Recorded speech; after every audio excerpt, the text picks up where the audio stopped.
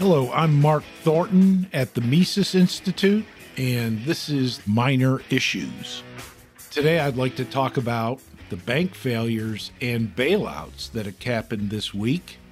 As most people will know, Silicon Valley Bank and Signature Bank had to close their doors or face a run on the bank by depositors. The Fed and the FDIC came in and bailed out those two institutions.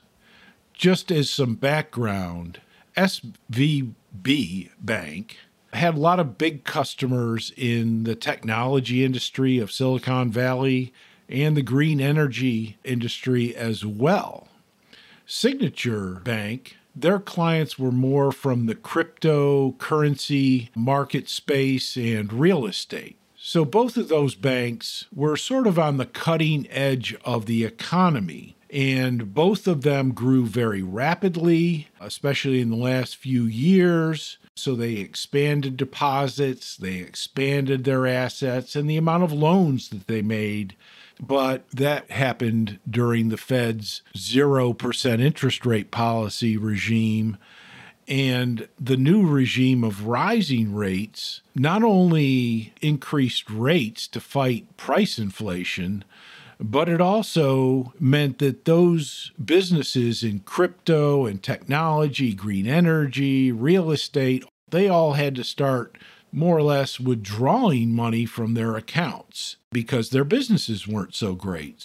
That meant that those banks had to sell some assets to meet deposits, but those assets had lost a lot of value. So if they sold them, it was trouble for those two banks in particular.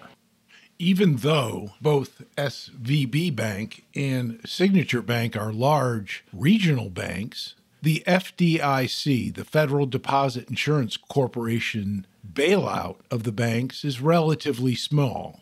Most of the bailout comes from the Fed in the form of changing the rules that were supposed to prevent these types of problems, protecting the bank's assets, and guaranteeing unlimited liquidity. And that's a good thing in the sense that the FDIC insurance fund is actually smaller than both of these banks. So the FDIC insurance fund is relatively small. It can't protect us or the entire banking industry from the inherent instability that it has. So this could be just the tip of the iceberg in terms of banking problems. This is the Fed's and the FDIC's attempt to prevent the problems from getting out of control. But ultimately, there's no costless means of trying to unwind the problems that the Fed's monetary policy guaranteed would happen.